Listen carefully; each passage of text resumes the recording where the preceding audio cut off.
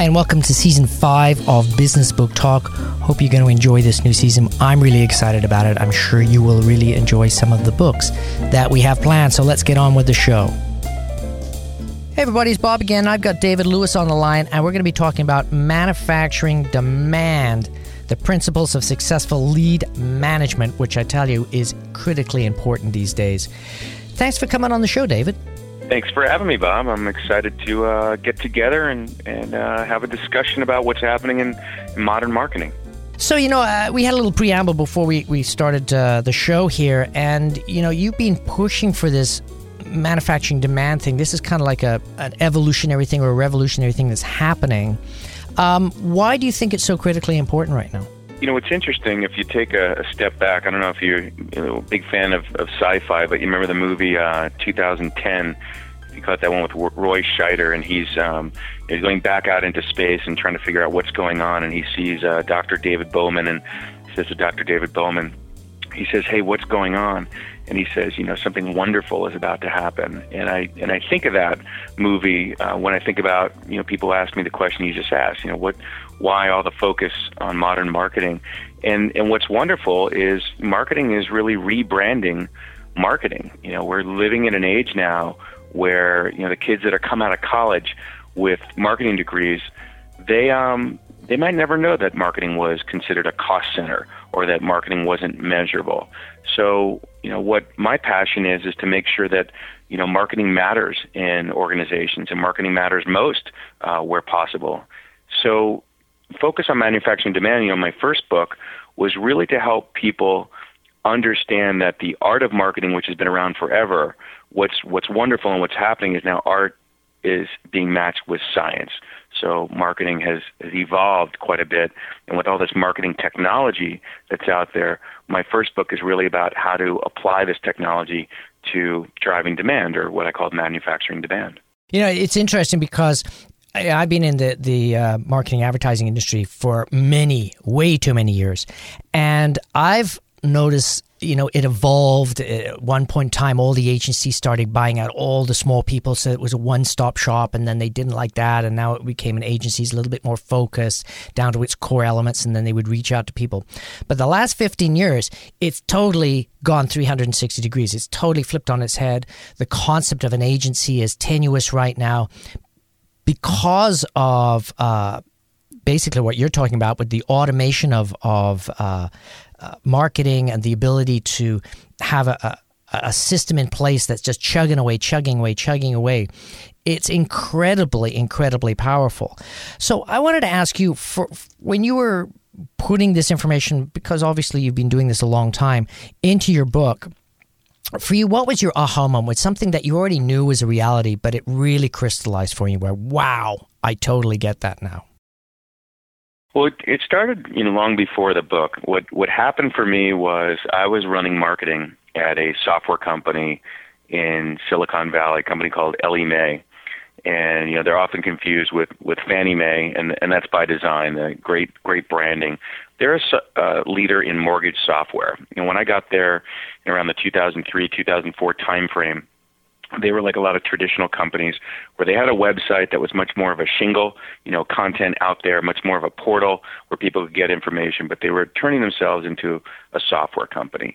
And I came on board to transform them and help launch this product that they were introducing, a product called Encompass, which is now, the leading application. It's like the iPhone of mortgage software, but it wasn't back then. They didn't have any market share, Bob. They were a brand new software application coming to market. So I brought in a marketing automation system called Eloqua, which years later was purchased by Oracle. So it's part of the Oracle Marketing Cloud Suite. And I also brought in a CRM, Salesforce.com, and we fused these two applications together.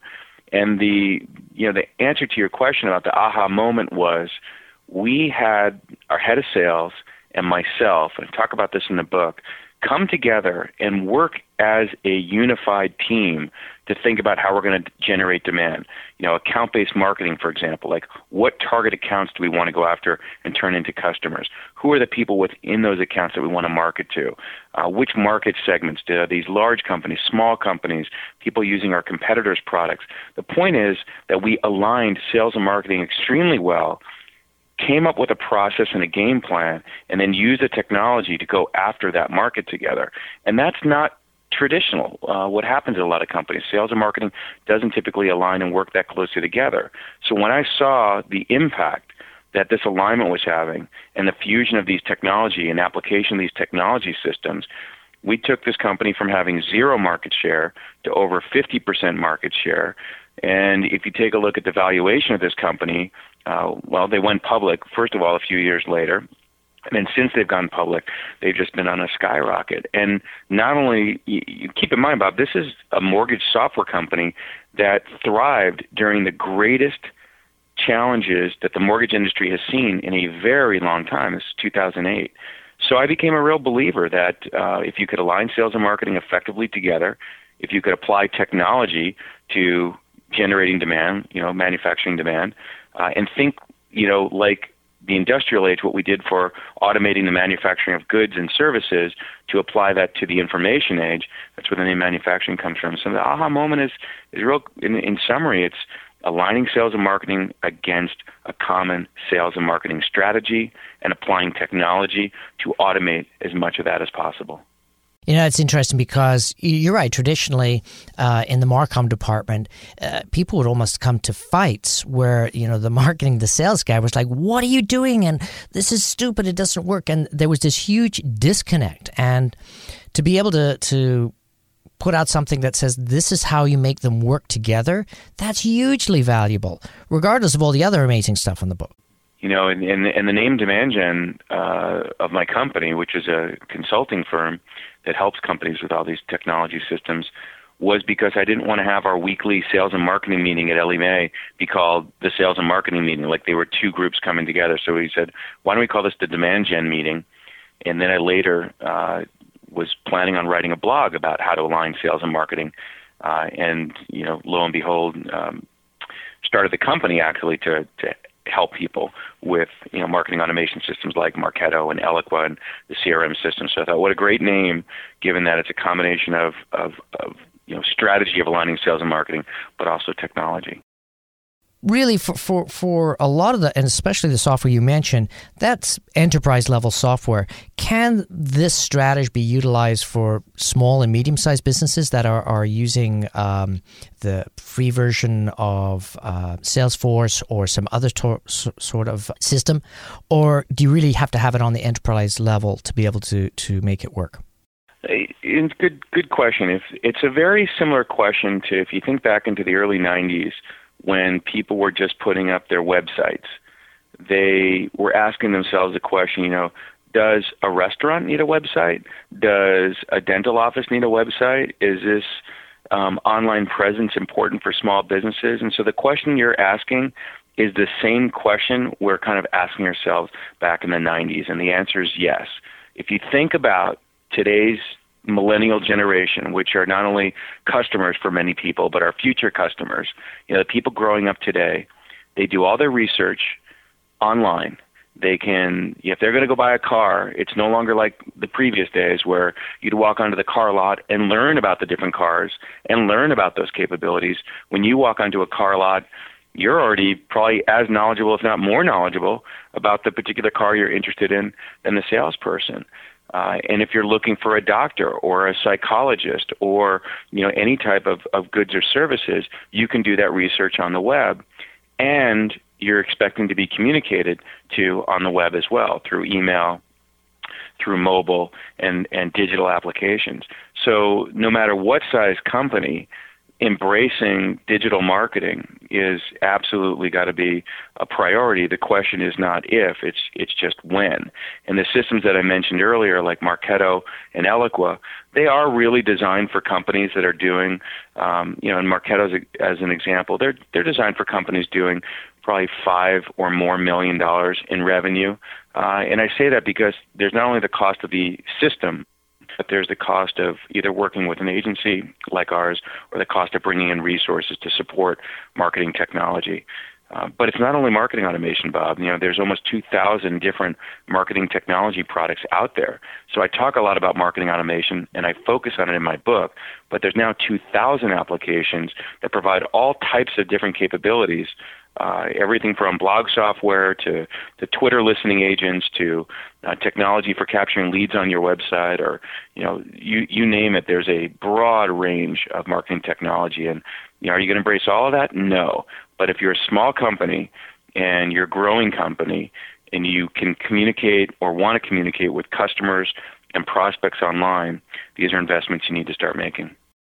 And it's not only investment in the software, it's investment in deciding who's going to be running that in your organization and giving them enough lead time to comprehend it, read books like yours, to really be the person pushing it forward and saying, this is great, but guess what? We need this now, and believe in that person and help them grow in that direction. Yeah. And it's not about getting technology first and figuring out what to do. It's coming up with strategy and process and applying technology to the strategic initiatives. There's lots of shiny new toys out there, and if companies kind of jump in with both feet without thinking through how they're going to apply that technology, who's going to use it, and what success looks like, they kind of have the cart before the horse. It's very true. It's I think one of the major problems with organizations once they start getting lead generation organized is they start getting leads in, and then they don't do the next stage, which is making the follow-up call or building the relationship. They don't have that in place, and they're not planning for success. They're just, okay, we'll try that, but not actually believing in it and getting the company up and running and going in that direction. So if it is successful, they can actually capitalize on the success. I wanted to talk about Chapter 2. Are you ready to start manufacturing demand? What does that mean? It kind of is a question that, just like we were talking about, is when is a company ready to invest in modern marketing? And, the companies that are really ready to start manufacturing demand are those that have a strategy of who they want to market to. They have the ability to, if they don't already have, lists of prospects with email addresses, they have a way to get that. They are committed to growth. When you think about how people used to market products in the, going way back, you had sales and market. You had a town with a general store, and the way that you reached people is you. They had people riding horses going by, right? And you saw inside what they offered, and sales was inside, marketing was inside, manufacturing was inside. Everything was in one building. And I'm going that far back because if you think about today's environment, you and I can be sitting here doing our podcast and reaching out to our keyboards at any time and doing research on a good or service, and be able to not only engage with the company whose product or service we're interested in, but they can have a relationship with us. But I find often that a lot of companies really don't understand who their buyer persona is. They haven't thought about, really who their target market is. And this is really different, Bob, between B2C and B2B companies. If you're a B2B company, you typically have a better sense of who you're marketing to because you designed a product for another business. And while you might think it's relevant for all businesses, most companies have a narrower focus. In the consumer space, take a company like Lululemon, which is going through a pretty big transformation. They came out with their initial, products geared towards consumers and geared towards women. But now they are developing products geared towards men, and not only creating space in their stores for the products for men, but opening up stores specifically for men. Well, if they think about that buyer persona and really understand the differences between men and women, they're going to think about the decor of the store. They're probably going to look at taking that thought process into their online marketing, what their emails are going to look like, what their landing pages are going to look like. And they're even reconsidering what their logo looks like, because their logo to many men looks like a woman's hair, curly hair. And they've also discussed, hey, is our logo really relevant? So it's a good example of, are you ready to manufacture in demand? The key steps are knowing who your buyer persona is, thinking about how you're going to engage with them, content strategy, and thinking about what that customer journey looks like in terms of how they interact with your company and your products and services. So once they've thought through those things, then they really start ready to apply technology. Well, it goes back, and this comes up again and again in these interviews, is people have to learn to listen. And, it's, oh, yeah, that sounds pretty simple, but it's really, really, really hard to do well. And that's really what you were talking about a little bit is listening to your demographic, regardless if it's B2B or B2C. If you're not listening to the industry, or if you're not listening and comprehend who your target demographic is, how can you communicate effectively? And if you don't have that figured out, there's no point reaching out with marketing tools, because then you're just shooting in the dark. There's no way that you're going to get analytics back that have any accuracy at all. Yeah, we don't want to do as much what they call big net fishing. We often want to do more smaller net fishing, or I talk in the book about using lead bait, as this content strategy.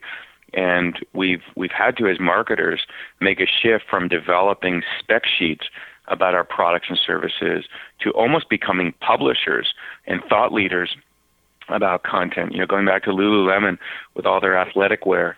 They imagine the amount of content that they can put out about health and fitness and exercise, as well as fashion, and what organizations they could get involved in to position themselves close to the market that they're marketing to and looking to sell to. So in the old days, they may have put out a spec on, what the product's made of and what size it is. But in today's day and age, companies manufacturing products like that for the consumer can develop a really huge, buffet of content, if you will, so that people can consume content that helps them get closer to the brand and engage with the company and the product in many different ways. Do you still think it's critically important that a brand connects on an emotional level as well as an educational level? Absolutely. Probably more important than on an educational level in general. Not only has the technology of marketing changed, but in the past decade, the topic of or science of neuroscience, which has been now there's now neuromarketing, which I don't cover it in my book, but it's a field that I'm passionate about, which is understanding how to push the buy button in the human brain.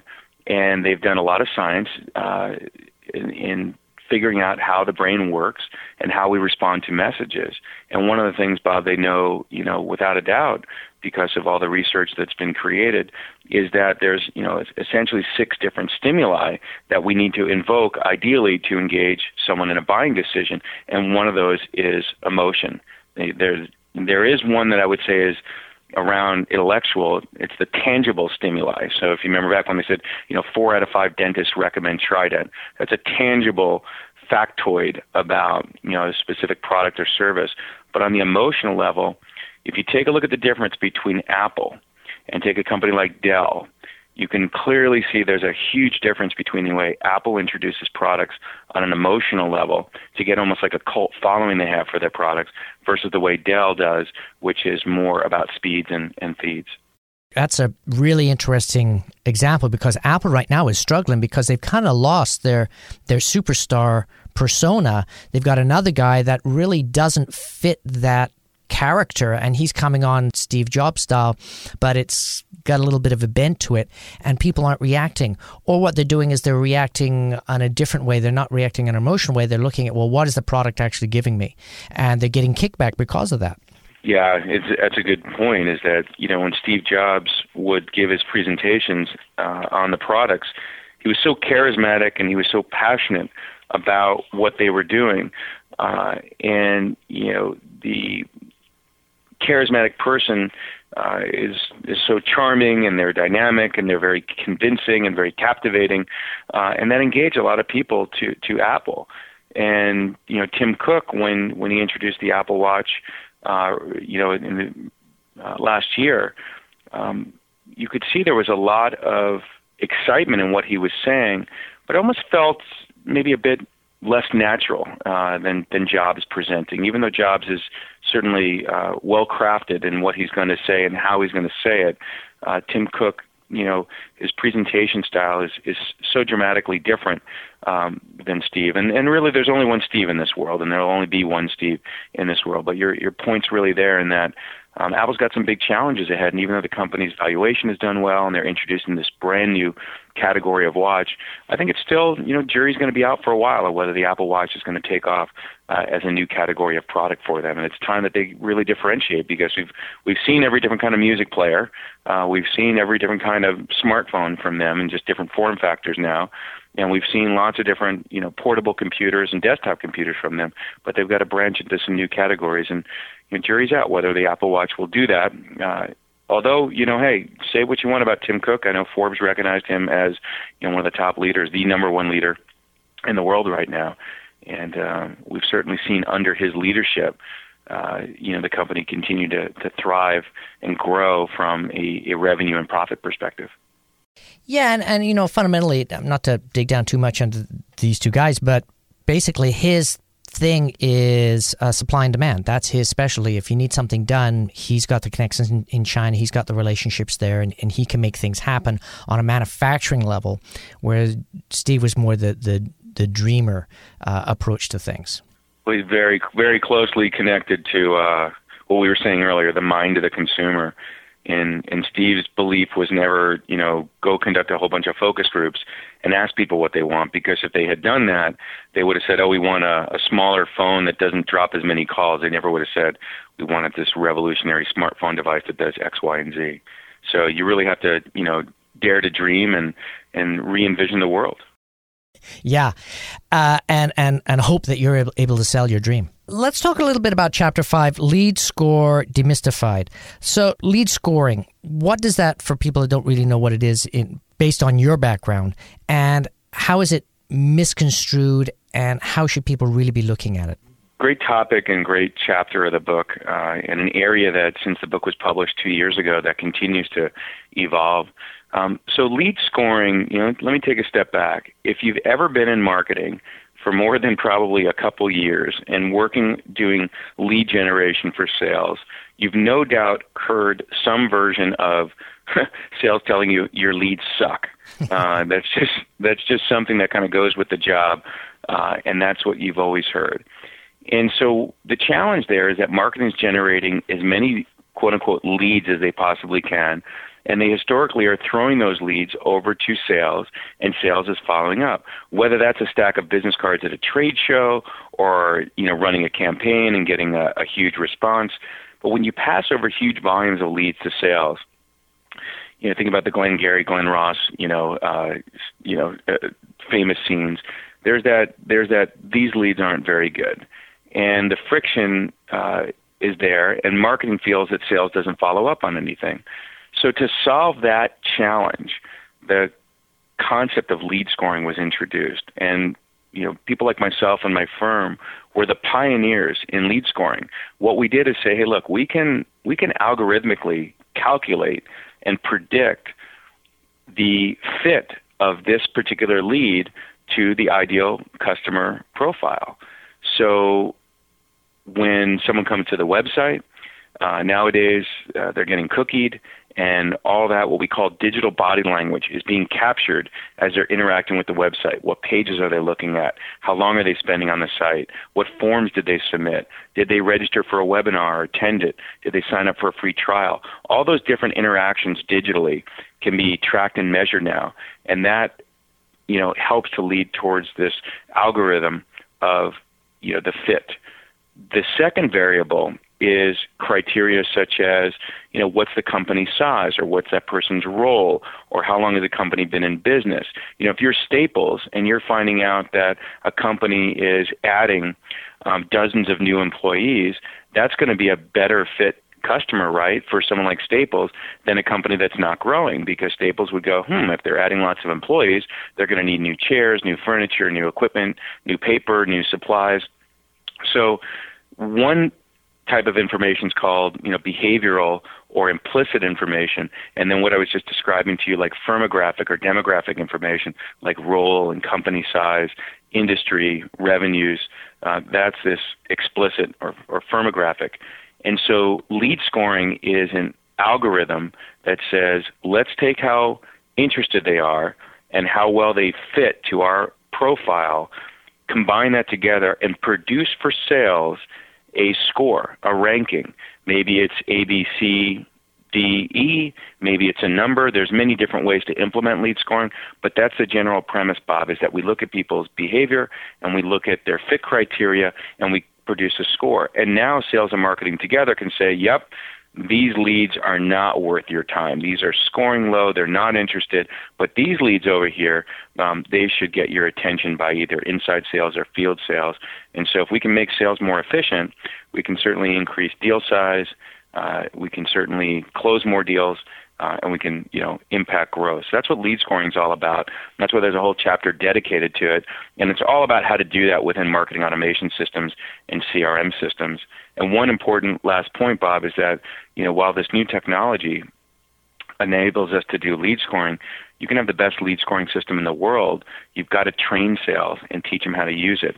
Otherwise, it's not going to have an impact. So once again, another example where sales and marketing has to align together on these new cutting edge methodologies and technologies. What happens to the ones that are considered low score? Are they put back into another sales shoot and they're considered, let's educate these people more, let's keep blasting them, but on a slightly different angle to see if we can get them to a higher lead? Sure. Great question in terms of what do you do with the stuff that's kind of not sales ready. So back on chapter 3, where I talked about, are you ready to start manufacturing demand? One of the things I talked about was a concept, or introduced the concept of a demand funnel. We call it at Demand Gen. A demand funnel is, instead of calling everything a lead, what you're doing is you're creating, picture in your mind, Bob, if you will, inventory buckets.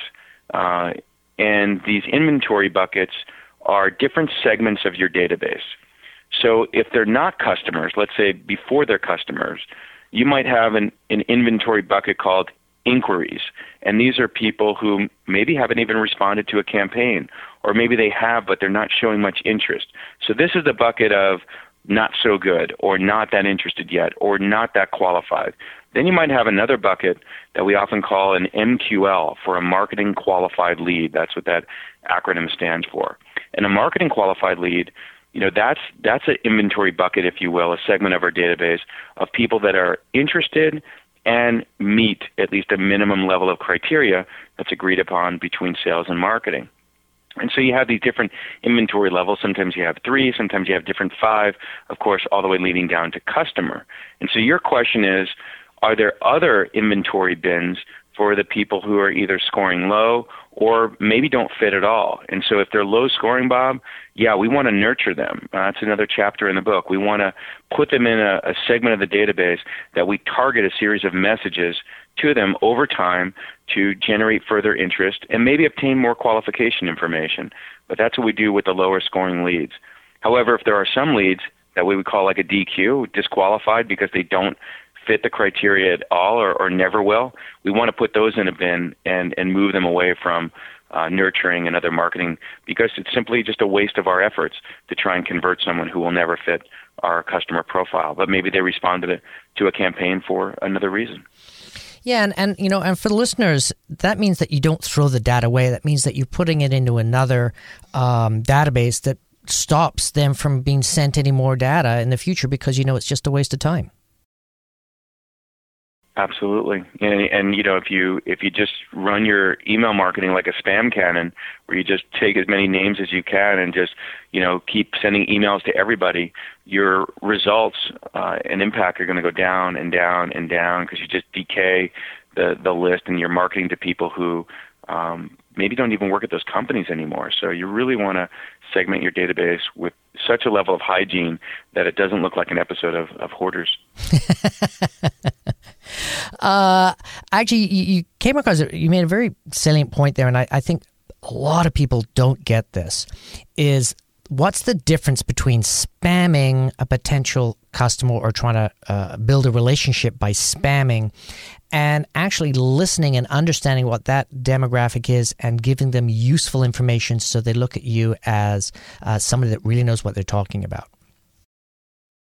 The difference between spamming and let's call it thoughtful email is everything from who you're targeting to how you're communicating with them. And I mean how, like in terms of how often, as well as the content of the email. So, we all probably receive emails every day that in a, almost microsecond or very short period of time, we know immediately that this email is coming from someone who's written this to thousands of people and it's impersonal. And so all we're trying to figure out in that small second is it worth deleting or not? Should I take a further look?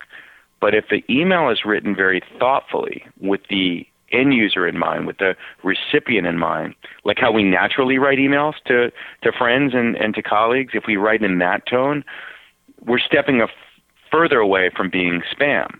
But you can actually send an email to someone who's a good candidate for your product or service and still be spamming them because you're not writing content in a thoughtful way and you're abusing their inbox by sending them too many emails.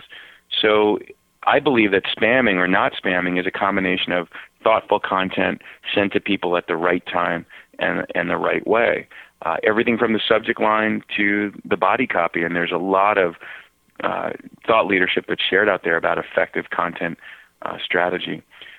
You always have to not legally be spam, because some people on the program might be listening. Well, Dave, what am I allowed to do in the United States? What's considered spam on a legal level? In the United States, you're allowed to send emails to any email address that you capture legally. You just need to make sure that you give that person a chance to opt out of the email. It doesn't mean that you have to have an unsubscribe button, but it certainly means that at a minimum you need to provide the company name and address and phone number so they can contact you to remove from the list. I think it's better practice to give them an easy way to click and opt out of the communication. And you can't, falsely represent yourself. You can't pretend to be something that you're not. That can be considered spam as well. But a lot of people don't know that you can actually just email people from the addresses that you gather. You just have to give them a way to opt out. And it's different laws, Bob, in different countries. So, I'm not a lawyer, but I'm very familiar with the spam, act, and it's called CAN-SPAM, which almost seems from the government like an oxymoron. CAN-SPAM. It's all about what you can't do and can do from email marketing perspective. Yeah, and actually, looking at statistic, there's 37% drop in spam in Canada over the last year since that was enacted, which is pretty shocking. I think one of the things that people have to understand is if people don't have a lot of time and their inboxes are completely overloaded. So sending long emails, regardless if they're authentic, I don't think is very effective. Do you feel that it's better to be short and concise and knowledge-based, or is it better to be chummy and long? And once again, I guess it would depend on the demographic. Less is more. I think it was Mark Twain who said, I would have written a better letter, but I didn't have enough time. The better emails are short and to the point. I got an email that I saw this morning from a gentleman on LinkedIn that, sent me an email soliciting his business. It was lengthy, the entire value proposition he tried to articulate in that email. So he let me make a decision of whether I wanted to follow up or not, simply from the content there. Didn't leave anything, up to mystery. And so therefore, there was no reason for me to engage with him. One person might look at that as thoughtful, that he did the whole thing right there, but it wasn't effective the way he wrote it. It was very spam-like. You could clearly tell he's written this to, hundreds if not thousands of people, and I had no interest in reading the content because it was so impersonal. When we get emails from people, our friends, their subject lines are cryptic in a way, like, hey, are you going? You're invited. Did you see this? Question for you. We write subject lines almost like conversation starters, and then the content of the email is very short and to the point about what we want. Even people in our own company, if they write really long email, it's a turnoff to a lot of folks. Email is not a good platform for communicating or having a conversation with someone. It's really, I look at it, it's an invitation to a conversation, or it's follow-up information from a conversation, around action items and such. And we as marketers should look at it that way, as a conversation starter or a follow-up to an engagement with a prospect or customer. Yeah, I mean, these days, to help clarify for people that, getting a long email that's long-winded doesn't work. You can get the same amount of information just by saying, hey, I noticed you're in, got to do your research, but I noticed you're in this industry. I just read an amazing post about this industry. You might find it useful. And then it's your post on that industry. If the person clicks through, then they're generally interested in that pain point. And if that article or blog post actually gives actionable things that they can do to fix that problem, regardless if it has anything to do with your product or not, that's way more effective than trying to do that in the direct email. Absolutely. Good point. Let's talk about analytics, because I think there's a major confusion about analytics today where people are overanalyzing, they're agonizing over it. They're saying, oh, we're not hitting the numbers, or, oh, because this happened, what do we do? Do you think we're in a perpetual pivot mode where you're writing copy, you're developing a marketing plan, you're testing it, you're seeing where it's not working, you're improving it, you're improving it, compared to trying to perfect and put something out and then not worry about it? Well, that's a question really around kind of like agility meets perfection. And in marketing, we always tell our clients that they have to be very agile. And the reason is because everything's moving at the speed of light right now. And if somebody wants to create, the ultimate piece of content or the perfect website or the ultimate nurture program, what have you, they could spend a massive amount of time, extra time, working on this, only to find out that it didn't produce the results that they wanted to. And by actually, first building something, automating as much as they can, and then measuring it and optimizing it, they're going to get much better results. And so, there's kind of almost two parts to your question: is how can we leverage analytics, and are we ever leveraging analytics too much or being too analytical? Let's come back to that. But in terms of getting into modern marketing and testing marketing programs, I'm a big fan of, pilot then perfect.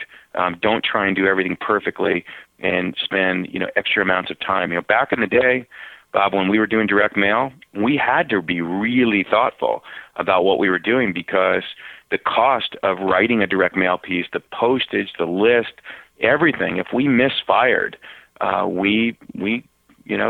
was very costly. You wouldn't have necessarily even the budget to do it again. But today, for example, if you're doing email marketing or maybe building a campaign and you have a landing page, why not test 2 different landing pages? Don't get hung up about, the words of every piece of content on a landing page. Get the main sound bites in there, get the graphics in there, build 2 different landing pages, and then test which one is going to convert more effectively. So I'm a big fan of testing, and I'm a big fan of getting to market quickly. Like the book like The Lean Startup, another great book if you haven't talked to those folks over there, really focuses on agility and how to get to market quickly. And the companies we've seen, be so successful in the past decade are companies that didn't even exist a decade ago. So they've had to be agile, and they've had to take lots of risks towards their growth. So, for our listening audience and people that are generally interested in improving their ability for their company to market and basically manufacture demand, like your book says, what's a first good step for them to get into? The first step, my book's really written for people who have invested in marketing automation or about to. So if they have Marketo or Eloqua or even HubSpot or Salesforce's marketing platform, if they're committed to these technologies or have them, they should absolutely grab a copy of my book. They can download the digital version at manufacturingdemand.com, or they can grab the physical version, from Amazon or other retailers. But that's almost like a prerequisite, is their commitment to either getting those technologies or having those technologies. If they don't have those technologies, I strongly recommend that anybody who's doing, who's not marketing online today, or has been a company that's doing some online marketing, they should take a look at what's out there now in the marketing technology landscape. They should have a CRM, something like Salesforce.com. They should get a marketing automation system and take a look at the demos that are online for that. They can come to our website, which is demandgen.com, and download a bunch of additional resources to help them, figure out what the next steps are. And, we said earlier, Bob, it's not if, it's when. Every business on the planet is going to use digital marketing and online marketing to acquire and engage with their customers. It's just when. And I think, in the next 5 years is that critical window where if you wait too long, you're going to fall behind your competition. And if you get started now or already on your way, then you're going to get ahead of the competition and learn just what we were talking about. You're going to learn what works and what doesn't, and give you a competitive edge from a sales and marketing perspective. Yeah, and I think this book really gives you a great outline of how to do it properly, because there's a lot of people out there who have heard of it and oh yeah, we're going to get into it and we're going to buy the software, yada yada yada, but they have no idea about implementation. And that's what's so wonderful about this book. It's like step by step, this is what you got to do, and this is the headspace you got to be in. Yeah, I'm glad you pointed that out. The reason I wrote the book was simply this. I wanted to take all my experiences working with hundreds of clients and my own personal experiences in success in marketing and take those experiences out of my head and into a book so that people could read, just like you said, what to do and how to go about modern marketing. I am starting a new book this year. I've been working on it, but I'm going to actually start, the next stage of drafting it. And I don't have a working title for it yet, but it's it's almost the prequel to this book, kind of like Star Wars style. This book is very much about lead management, right? It's about the art of conversion, how to take prospects that you have and convert them to customers. The next book that I'm working on is going to be broader than that, and it's going to introduce the concept of the demand factory, which is a metaphor for how modern marketing should work. So, Bob, your point about these systems needed a guidebook. They don't have a manual. There is no instruction manual on how to use marketing automation, for example. So my book is really the missing manual. It's not a for dummies book. I mean, it's not literally going to say go to this menu and do this and do that. It's going to give you the methodologies and a very practical kind of practitioner way of where to start and how to engage on some of these heavy lifting initiatives like lead scoring, lead nurturing, measurement, sales and marketing alignment, those hot topics. My next book is going to cover customer acquisition, conversion, measurement, as well as customer relationships, expanding, let's call it wallet share or share of wallet, which is, for a lot of companies, that's 65% or more of their revenue every year is coming from their existing customers. So I want to make sure I talk about modern marketing in terms of growing client relationships in my next book. We've been talking with David Lewis, Manufacturing Demand, the Principles of Successful Lead Management. I would highly recommend this book for actually anybody, C-suite and down, because, by reading the book, you'll have a much better fundamental understanding of the power and the necessity for an organization to really be considering this very, very seriously. So for all you people out there, check it out. David, thanks for being on the show. Thank you, Bob. Thanks for having me. I mean, it's probably worth pointing out that I am on the New York Times Best Giver list, if they had that. And I say that in jest because if you go to the site, manufacturingdemand.com, you can download a full copy of the book for free. And so if people want to get started there and read about it, read the book digitally, they can do that. But if they want to grab a hard copy, as I mentioned earlier, they can. But I really want to make sure that the world understands these new concepts and methodologies. And then, Bob, thanks for having me on the show and having a chance to talk about these topics. Hey, I hope you enjoyed that show, and do me a favor and tweet about it. Follow us on Facebook if you haven't done that already. We really appreciate it. See you next week.